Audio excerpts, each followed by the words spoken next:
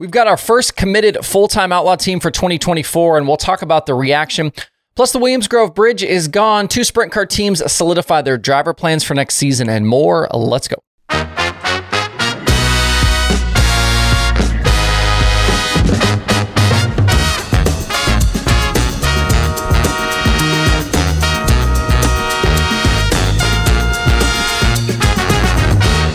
It's Sunday, November 12th. I'm Justin Fiedler. This is Dirt Tracker Daily. It's been often talked about and rumored, but the move finally happened.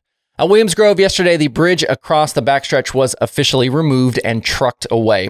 It will now be part of the collection with the Eastern Museum of Motor Racing that is in nearby York Springs, Pennsylvania. The end of this bridge seems to have caused a bit of a mixed reaction, but love it or hate it, supposedly it will be replaced with a new bridge here soon. Talk is pointing to a taller, wider, and longer version of that backstretch bridge being installed in the near future. I don't know what the timeline is, but I'll be sure to share when the new install begins. It definitely looked like there was a bunch of people yesterday who showed up too to see that old bridge removed. Into some sprint car news. I'm sure you've seen this by now, but jumping back to Thursday night, sprint car driver David Gravel was back with a new live stream on his YouTube channel and revealed his 2024 plans. I'll link to it below in the video description if you want to watch that whole live stream. In a not unexpected move, Gravel and the Big Game Motorsports 2 team will remain full-time with the World of Outlaws for next year. Earlier in the week, Houston Speedway announced an expanded slate of races on the Outlaw schedule for 2024, and that seemed to be a big indicator for Gravel and his plans. If you aren't aware, Gravel's Big Game Motorsports team owner is Todd Quiring, who also owns Huset's and the Jackson Motorplex. Quiring and crew chief Cody Jacobs went after Gravel a few years ago because they wanted to win the big races and an Outlaw title. And that focus will not change with the expansion of High Limit. So at the moment, that gives us one full-time team confirmed on each side, with Brad Sweet and the KKR 49 going High Limit, and Gravel and the 2 going Outlaws. There are lots of pretty easy assumptions, I think, to make from there about other teams who could go each direction. We've talked about a few of those already, one of those being Zeb Wise and the Radine 26, obviously to High Limit. Gravel also shared that he will return to the Chili Bowl in January, again racing for Dave Estep and the RMS Racing team. He's raced with that team in Tulsa before.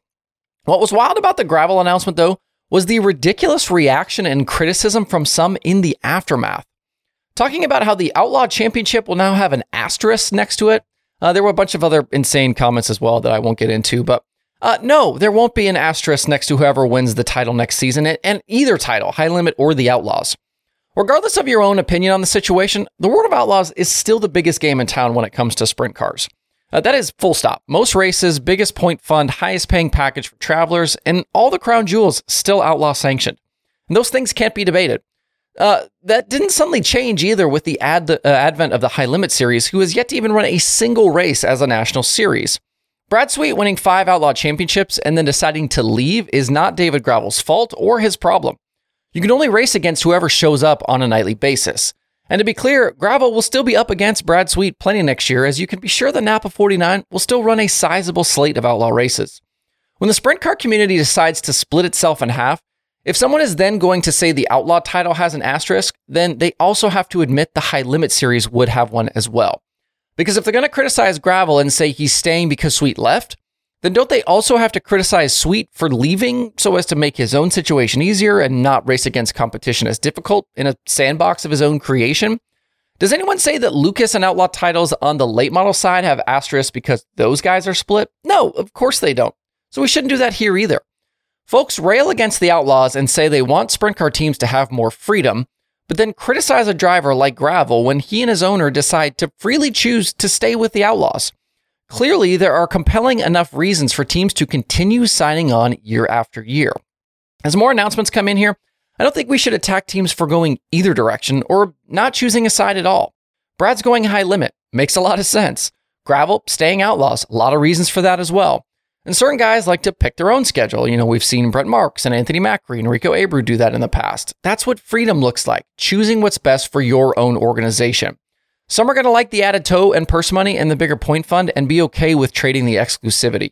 Others will decide they want to try the new thing because they like the lack of restrictions and the idea of a new approach. Both are okay, and neither will come with asterisks and qualifiers attached at the end of the day.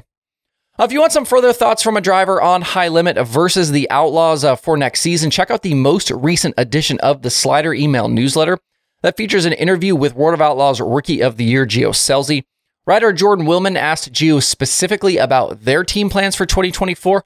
You can see that piece and sign up to get future issues of The Slider for free right to your inbox at dirttracker.com/theslider. Besides the David Gravel news, there have been some other sprint car driver moves in recent days. Back on Thursday, TKS Motorsports announced that Chase Randall will continue with the team in 2024. They're going to chase a 410 track championship at Knoxville and compete where possible with the World of Outlaws and High Limit.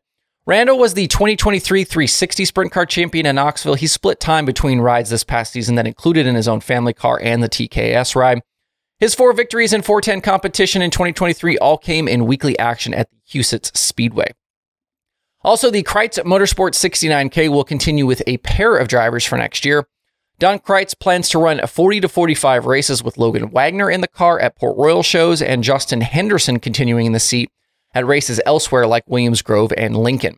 Wagner and Henderson have been 2 of several drivers to fill the 69K since the departure of driver Lance DeWeese earlier in 2023. Henderson finished 17th at BAPS in the season finale last night. He had a best finish of 10th at World Finals, making the feature all 3 of those nights.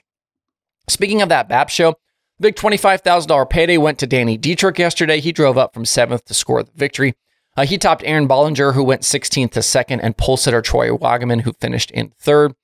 In Power Eye competition with their winged 410 Sprint Car Series, Sam Haverty picked up the Night 1 win Friday at Tri-State Speedway. That is the Tri-State Speedway in Oklahoma.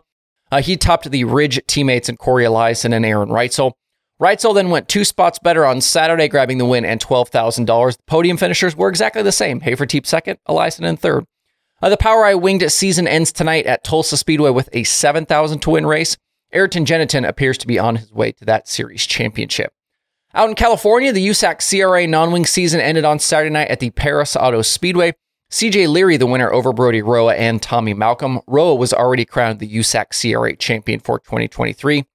And some weekend late model action. Logan Robertson was a $10,000 crate winner at Natural Bridge in Virginia. He topped Will Rowland and Corey Hedgecock in that one.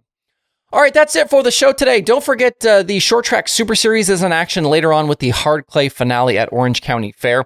That's on the streaming schedule over at dirttracker.com/watch tonight. A lot of other good stuff over at dirttracker.com as well.